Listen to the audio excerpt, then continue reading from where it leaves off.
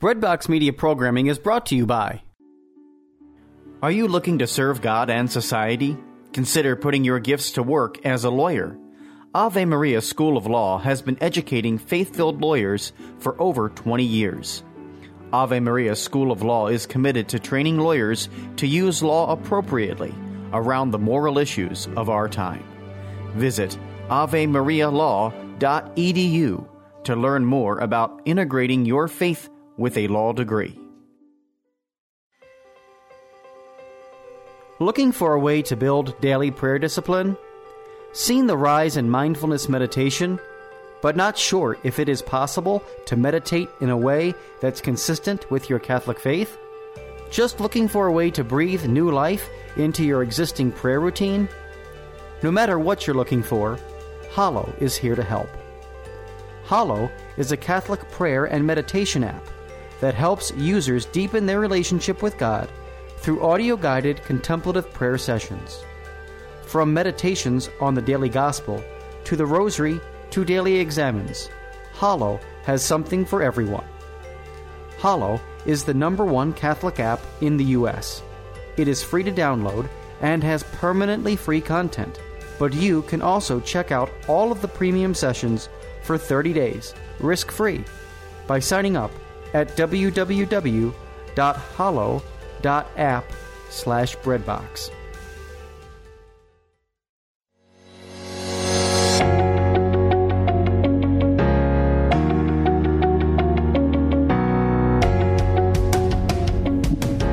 Praised be Jesus Christ. Now and forever. I'm Alexandra Sullivan. And I'm Father Connolly. Welcome to Raising Saints, helping kids hear God's voice. We're a priest and a mom who are eager to do our best to answer kids' questions about God, the church, the faith, and more. But most importantly, to help them to grow in their relationship with God and ultimately hear His voice.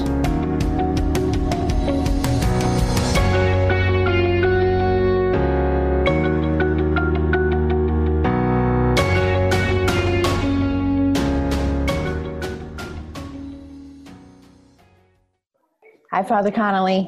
Hi, Mrs. Sullivan. How are you? I am blessed. Are you? Very good. In the new year, Yes, I get to wear purple again. that's right. Very exciting. Purple is the only color we don't have here. Oh, no. We don't have a purple chasuble for dress up here. Oh, We have a purple stole. so for when Matthew's hearing confessions. Exactly. But we don't have a purple nor a pink, rose rather. Thank you. Yes, sorry. So right now what's happening at All Saints Chapel may be not quite in line with the liturgical calendar. We'll let it slide. Okay. Let it slide. Although it is within the parish bounds, therefore a mission church.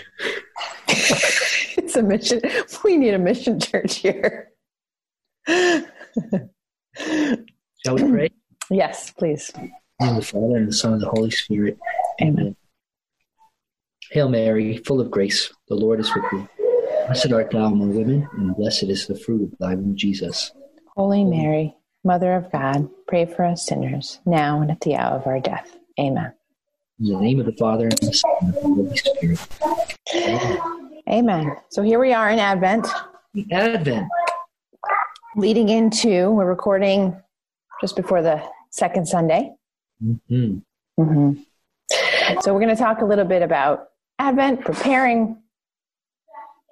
Prepare ye the way of the Lord. Godspell, do you know I was having Samantha listen to that?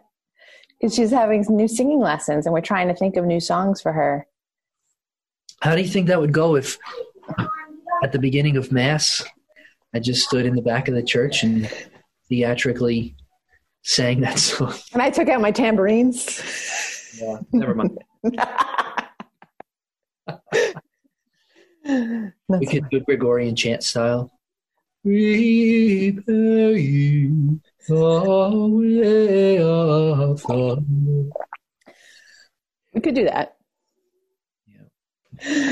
But do we prepare? That's the question of the season. That's certainly a question this week, as I've been mulling over, particularly the gospel for this Sunday. As you mentioned, it's going to be, as we're recording this, we're approaching the second Sunday of Advent. Yeah. And we have, for our gospel passage for Mass, that beginning of St. Luke's gospel, where he kind of sets the stage and talks about the fulfillment of the prophecy of one crying out in the wilderness, prepare the way of the Lord. So something I've been thinking about, how do we do that, right? Mm-hmm. So maybe we could just talk about that a little bit. How do we spiritually prepare? How do we prepare in our families? What do we do? Are we going to be like CVS and November 1st, the Santas are up and or are we going to embrace this season of So I think right away we see, as I mentioned before, I was kind of kidding about getting to wear purple again. But it's true that makes us think of Lent, I think, first and foremost. Mm-hmm. Mm-hmm. We wear purple vestments or violet vestments. Lent might give us goosebumps, if we think about bad Lenten experiences, or especially this Lent, which was so. I think it's still going. It's but there's a great wisdom to that, And now, technically, this is something I just recently learned from our pal Father Massey at St. Mary's in Fishkill. Nice. I didn't realize there are two distinct shades of purple ideally used in the liturgy. What? There's an Advent one and a Lenten one. Really? In practice, many parishes will have only one set, and it's going to be one color, and that's fine, right? Yeah. It could get a little on the expensive side getting all these vestments, right? Right. But so the Lenten purple, it will look a little bit lighter. It's forgive this image, but I think a little closer to like the Barney purple. Okay. And that's because if you were mixing paint on a palette, there would be a little bit of red mixed in. And that's the blood of our Lord shed in his passion. Okay. Whereas the Advent purple is the deeper, darker, more blue, because of the blue that is designated for Mary. For what? Not for Mary, although that's not untrue in a sense, but for royalty, that kings, that was the color. The dark purple. Yeah. Of blue. Yeah. Blue used for monarchs. So, interesting. Fun fact for you. A little fun fact. In purple, but it's got to remind us that we're preparing, that we're not in Lent, but still a penance isn't a bad idea, but just reminding ourselves that something's coming, something great is coming. And Easter, it's the resurrection, and Christmas, it's the nativity. Also, something else that I guess I had known this, but hadn't really focused on it very much. What's that? But I am now, and that you get so focused on the nativity. Yeah. Not unjustly. That's kind of a big deal. Kind of. But that Advent has a really, really strong emphasis on the second coming of our Lord. That we prepare, yes, for his first coming in the nativity, but really we're preparing ourselves, and you hear this in the readings, in the weeks leading up to Advent and the Sundays of Advent. The second coming, the coming of our Lord in glory on his heavenly throne in judgment, to separate the lambs from the goats, and to either reward us or, I don't want to say condemn, because in a sense, does he condemn or do we condemn ourselves, right? Right. But, mete out justice. Yeah. Yeah. Exactly. So we're in this somewhat penitential season. It's not a uniquely penitential season, but a preparatory season, if you will, of Advent. I can just imagine how, maybe Cardinal Dolan would be advenire toward the coming. Right? So that's what the word comes from, toward the coming of our Lord. So how do we prepare the way? What do you do? What do you, Sullivan? What do we do? How do you prepare the way? How can our families prepare the way during Advent? Well, I think as parents, we have all these like grand schemes and ideas of what we're going to do, and then the reality of what we actually do. Very simply, we keep an Advent wreath out. The kids, I was away this weekend on retreat. So the kids did get out all the Advent stuff while I was gone. They were very excited. So I came back, the Advent wreath was out. We have several Advent calendars, and they actually put out our nativity scenes as well. So they know that we start with that kind of stuff. Yeah. So we have our Advent wreath on our dinner table, and we light it at dinner. And I don't know how this got started, but we turn off the lights and we sing O Come, Emmanuel as we light it. How nice. And then we keep it lit during dinner, and then the rest of the day it's off because candles with children are dangerous. Whatever do you mean? Some adults are dangerous too. That's true. And then years ago, I made this little sticky Velcro calendar, and it's a nativity scene. And each day they put a new object on the scene, and they read the story of Christmas. Nice. Yeah. So simple. So we do that little Advent, and that actually, now that they're older, they're more autonomous with that. So I don't really do much, but yeah. What else? So this year I had this idea, which I actually read someplace, and I don't know how we're implementing it, but the Gospel of Luke has 24 chapters. And what's that? Read my mind. And did you give me this idea? I don't think so, but yeah. So the idea is to read one chapter per day leading up to Christmas Eve. So I said, okay, we're going to do this. And last night we sat down at dinner and we ate dinner, and then I decided to read it.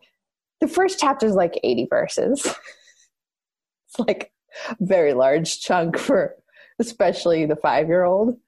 And so I don't know if we're going to do a chapter a night. We're going to try to do maybe a couple of sections within a chapter. So ideally, if you were an adult and you could have the attention span, I guess you could do the whole chapter. But so that's an idea. But last night we got through 40 verses and people were checked out. So yeah. In fact, no, I won't share that. Never mind. We got really off course in the middle of it. So. Were you going to suggest that though? I was. Yeah. I think it lines up nicely, right? If we do a chapter a day for those 24 days leading up to the Nativity. Mm-hmm. But I think you're absolutely right to say sometimes we need to edit that a little bit. I would say even another way to approach it is incorporating Scripture more into our Advent, looking particularly at the infancy narratives of Jesus. So, whether it's Luke or I think Matthew, right? There's this great meme that I saw last year, and it's 4 panels, right? In Matthew, Mark, Luke, and John.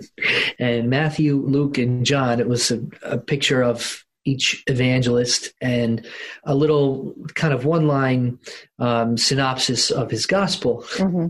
And for Mark, it was the picture of the cartoon guy from Mulan. And it's get down to business. Mark is very... just like punches you right in the face right away.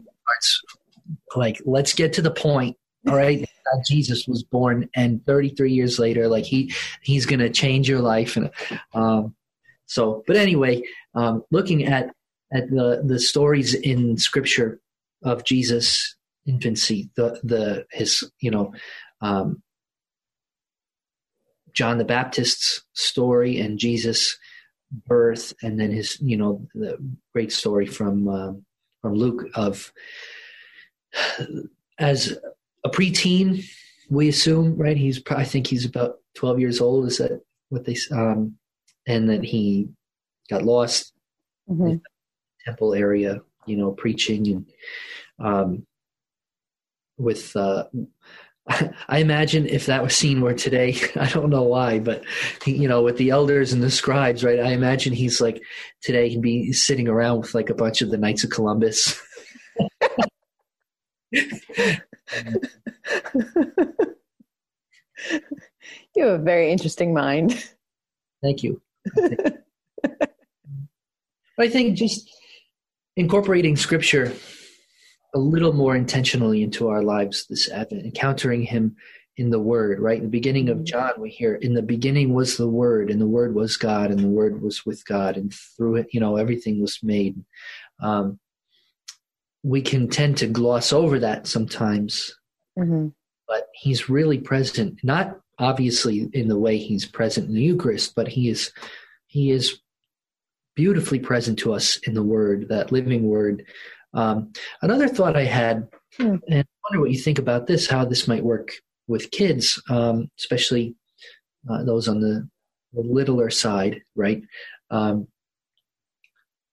Taking one scene and spreading that out, repeating it, repeating that same scene each night, but having a few minutes. Now I understand it's not going to be a 20-minute meditation or anything, but maybe just even tops like 3 to 5 minutes, but quieting down, invite the kids to close their eyes and kind of introducing them to a more Ignatian style of Scripture meditation. Yeah. And what that means is entering into the scene and really trying to visualize and sense the scene that you've just read. What do you see? What do you hear? What do you feel? And I think about, for instance, again, I've been trying to do that preparing for this Sunday. What am I going to say? What am I going to preach? And kind of trying a little bit to meditate on that scene of John the Baptist baptizing in the Jordan River. And I imagine, what do I feel the heat of the sun on my face? Do I feel that the sense of butterflies in my stomach? I imagine like when I'm online to go to confession and I get that a little bit of, butterflies, not because I'm frightened, I'm not scared, but it's anticipation. I'm confused by my own guilt, which is conscience does, right? And at least the more or less healthy one will make us feel that contrition, which brings us to confession. And there was no sacramental confession yet, but John was preaching this baptism of repentance. And so how did word get around? And picture myself in town or at work, right? Maybe was I like Joseph, a workman, a carpenter, or was I a vendor? Was I a farmer? Did I do one of these? And how did word get to me that there's this man out there? What led me then to go and bring myself to that point? Right. To go and find him and to accept his message and to say, I do need to repent. I need to repent. And I've been familiar with maybe how the priests, would do these ceremonial washings. So that idea isn't foreign, but I'm not a Levite. I'm not a priest. And I'm going to go now and washed clean in the waters of the river. I think also of the scapegoat, right? Ceremonially place their sins on this goat and send him into the wilderness, symbolically, being rid of their sins. All those thoughts. How did I end here in this line of people waiting to be baptized in the Jordan. Right. Then, do I hear the sound of the movement of the water, the gentle sound of body after body being submerged into this water? Right. Do I hear the voice? Yeah. Hear the voice of one crying out in the wilderness. What does he sound like? Yeah. I'm going on and on only because this, when you really enter into it, it's very moving. Right. Who thinks about that, right? And we're so busy all the time. And one thing I think even of how I pray, the rosary, most of the time, unfortunately, admittedly, I'm Hail Mary, full of grace, the Lord, Hail Mary, full of go down, really think about it. Think of the nativity, or how could you invite your kids to kind of, the other word that strikes me here is imagination. Mm-hmm. Well, kids are very good at that kind of thing. Yeah. That's why this would actually, the more I think of it, I think this would be really wonderful for children.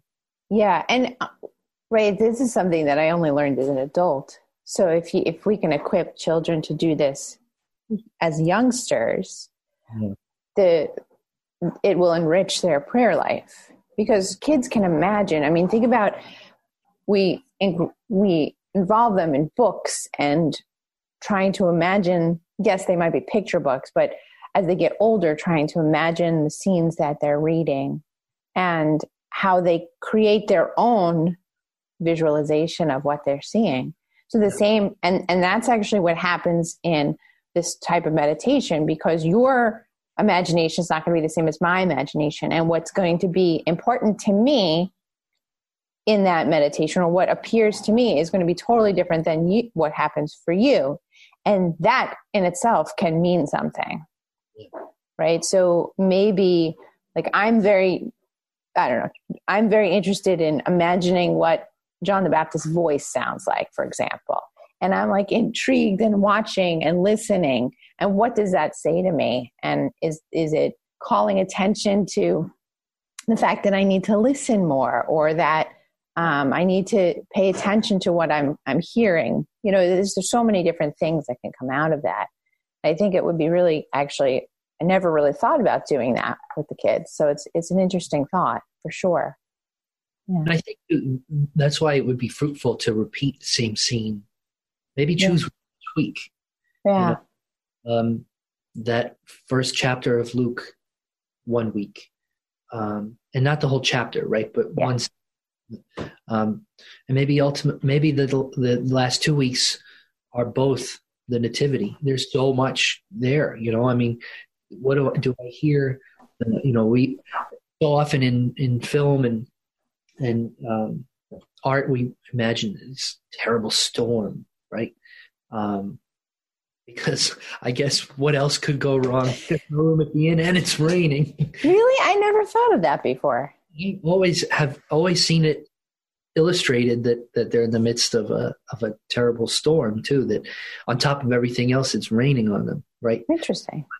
Do I hear the sound of that rain? Do I feel, if I place myself in the sandals, if you will, of Saint Joseph, is my heart racing? The love of my life, the woman I love is, and our child, the child of God, by the way. But also even that. Is Joseph thinking about those things at that moment? Like, is he thinking, oh, this is the child of God? Or just like, when you're so nervous, you're just thinking about the next thing you have to do? But something, and let's go with this. Let's ride this wave for a second. And I imagine, now I'm not a dad, right? And yet these are my kids. Mm-hmm. I see greet these little guys coming off the school bus in the morning and coming into school and or coming in to mass and confession. I mean, these are my children, and all the more I have to imagine that for Joseph, there was no, I mean, sure, maybe in the quiet moments and in the years that followed, he would, as Mary kept these things in her heart and pondered these things in her heart. I'm sure the same was true for Joseph, but I think at the critical moment, he's just thinking, our child. Mm-hmm. I have to find a place for my wife to give birth to our child. Mm-hmm. How beautiful is that?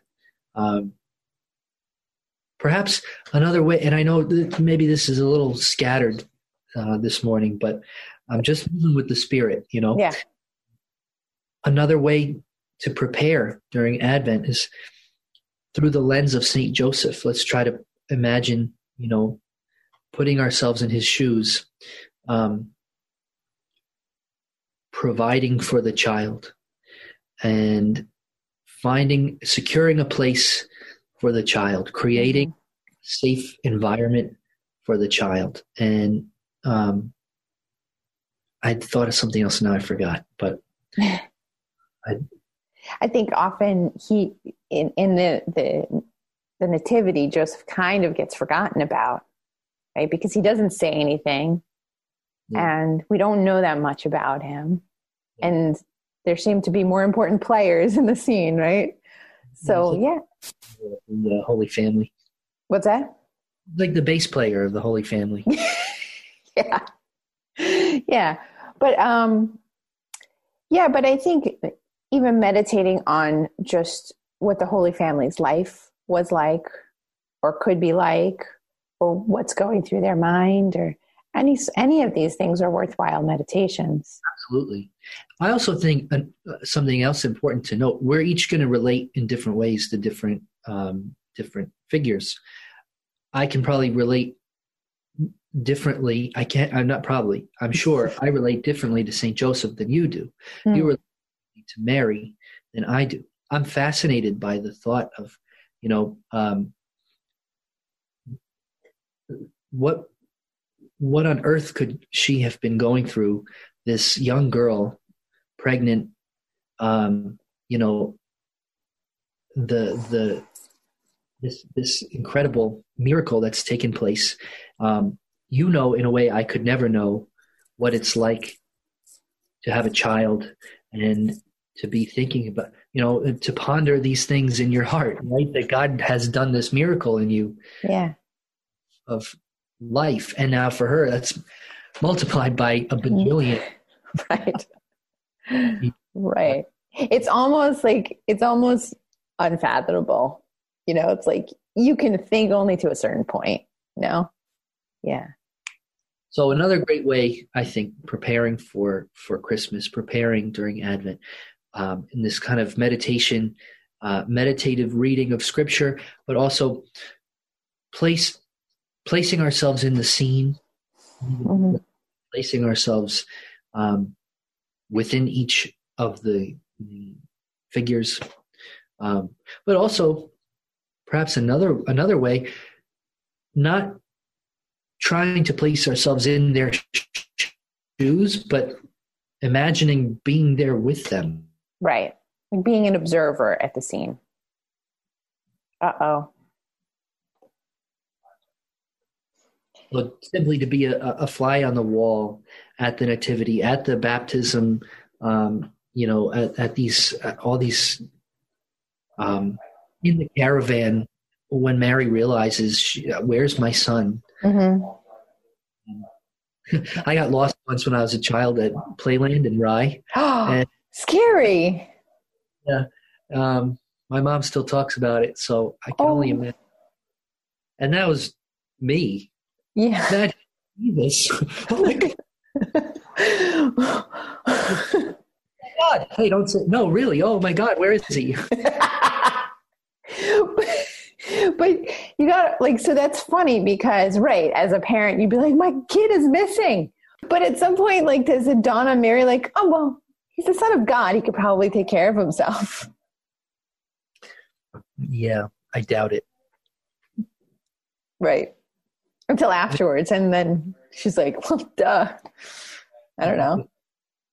So, all right. So that's a good idea. So meditation on all of these beautiful scenes, which I've never done with the kids, but I think I think I'm going to try. I think in terms of our decorations too, I am not of the school of thought that it all has to be bare until Christmas. However, I'm also on the flip side. I don't think you necessarily on Thanksgiving Day maybe it's time for all of it to be out. Not for any reason besides our own benefit. I think we benefit more from kind of gradually adding more and more. Yeah. Well, maybe something to try, right? If you have the tree up, absolutely enjoy it, especially this year. I think we need a dose of Christmas joy in our lives. But what if you did something like hold a few of the most special ornaments that you have off to the side, and maybe each Sunday of Advent add another one. Something that's going to remind you, okay, we're not quite there yet. There's still this time of preparation, this time of anticipation, but we're closer and closer. Yeah, you know? I do like that. So I started my own nativity scene this year. Yeah. Well, now I was either in mom and dad's house or in the seminary, or I got my own, but I only have the Holy Family. So if I put it up right now, it would just be an empty little house. It's okay, though, I think. It's waiting. But, if you start with maybe camel and a cow, right? And a few days later, add a shepherd or two. I don't know, something gradually building up to. Yeah. And then that we're not tired of it at Christmas. Christmas starts on it. I know. It always makes me sad when, like, a day or two after Christmas, people start taking everything down. Yeah, that's when it starts. That's the season. Yeah. I don't think it has to be totally stark nothingness until then. Yeah. That's your thing. Good for you. Right?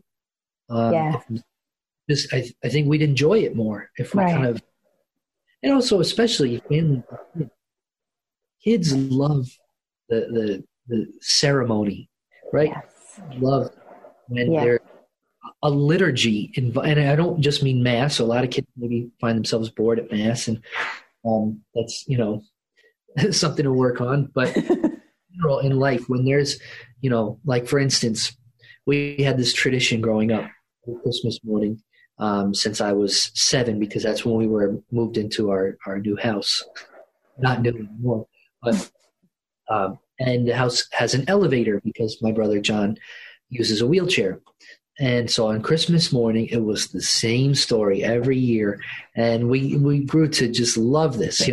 Mom and dad would wake up and kind of come in and help Johnny get out of bed. And then we'd be waiting in Johnny's room and all right, well, we're going to go downstairs and make some coffee, don't come down yet, and then I hear my dad from the foot of the stairs look into the living room. Oh my gosh, he didn't come. We're like, yeah, right. We know Santa came, and then when we got the word, you can come downstairs, the three of us get into the elevator. We were small enough to all fit. Yeah. The order was John and then myself and then Brian, and we could come in and wow, just the wonder and the awe of Christmas morning. I still remember that. Yeah. You love a little ceremony when you're a kid.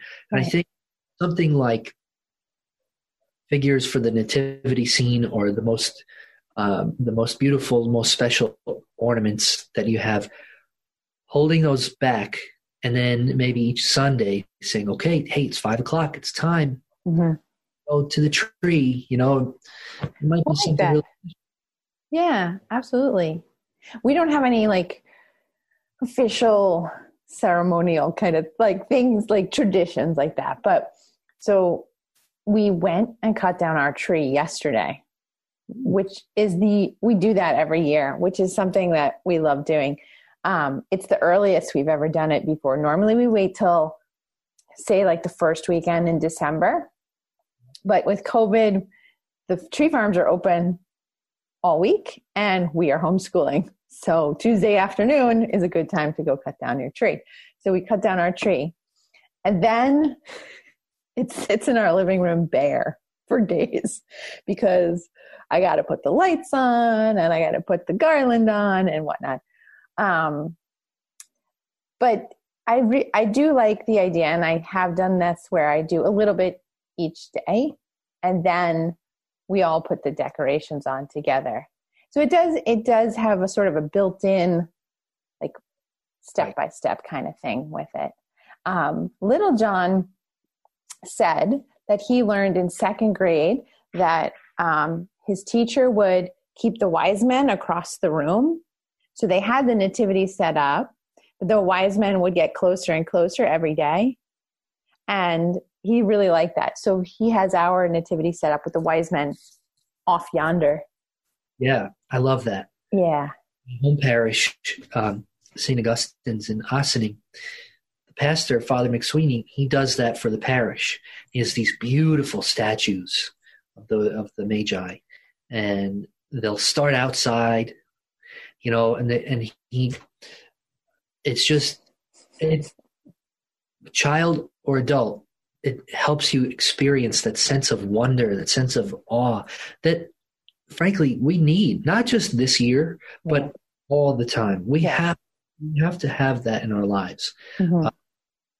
And so that's one of my favorite things. Yeah.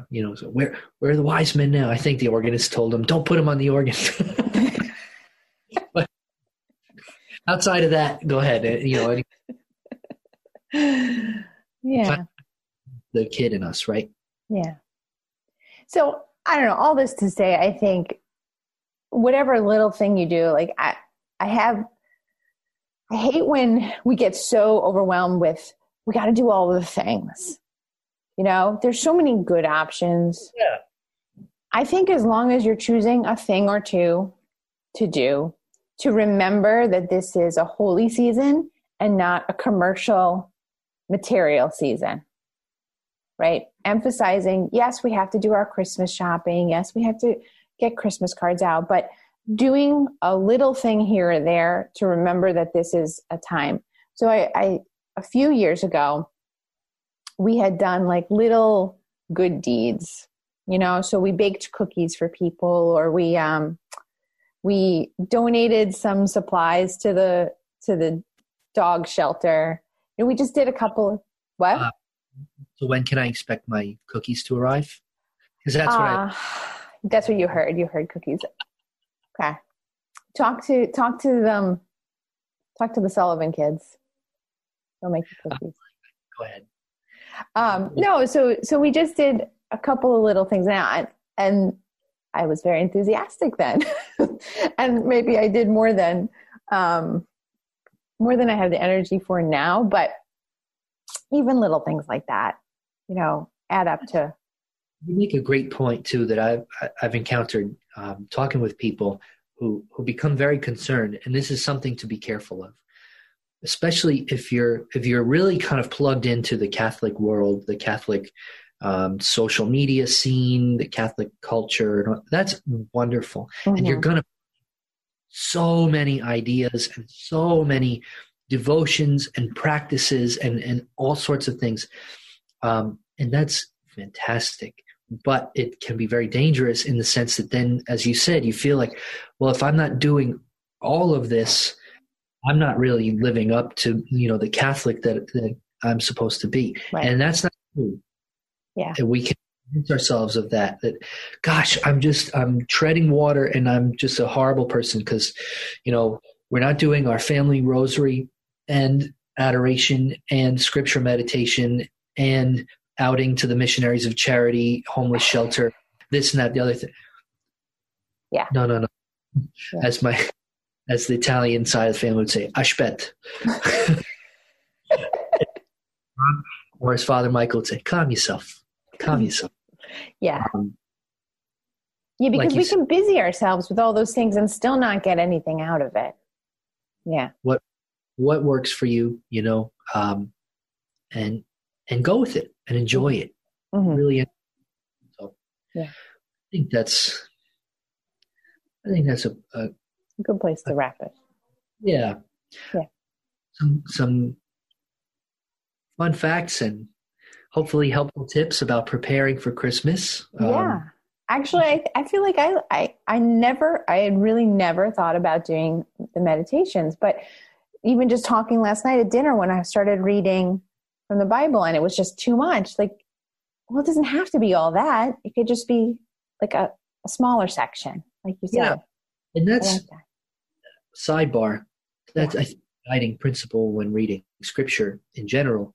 I remember a friend telling me once, that I had mentioned something about in my early days of seminary, incredible zeal for again, doing all the things. Yeah. I'm going to read the Bible cover to cover, front to back.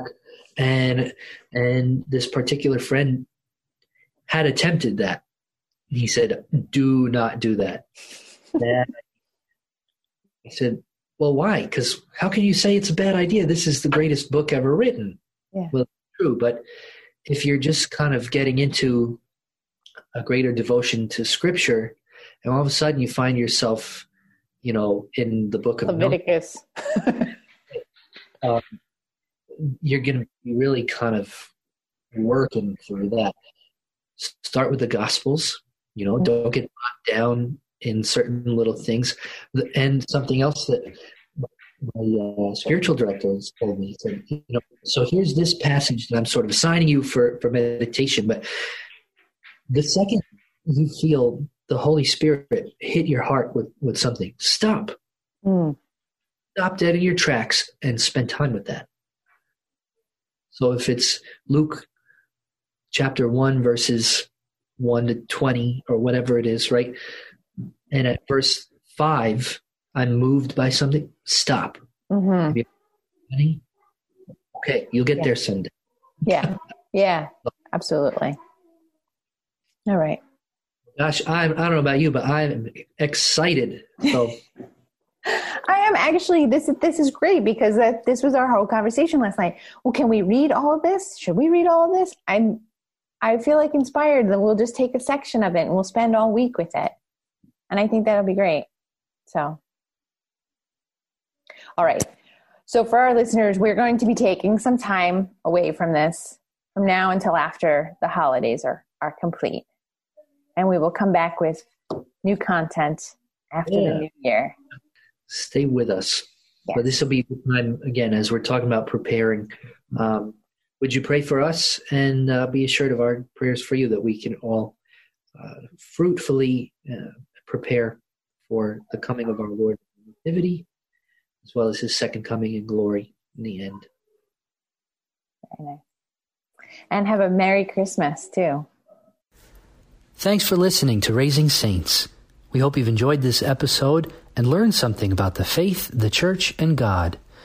Most importantly, we hope you've heard God's voice as he calls out to you in love, as he calls you to a friendship with himself, as he calls you to be a saint. Until next time, God bless you. Finding someone on an online Catholic dating site shouldn't be like shopping for a blender. So why do most dating sites leave you feeling like you're shopping for a spouse? At Catholic Singles, we connect members through our unique user polls and activities, which help you discover other members and their personalities and interests. Because you're a person, not a profile picture. So stop shopping and start discerning. Trust your love story to the original Catholic dating site and use the promo code REDBOX at checkout for 20% off at CatholicSingles.com.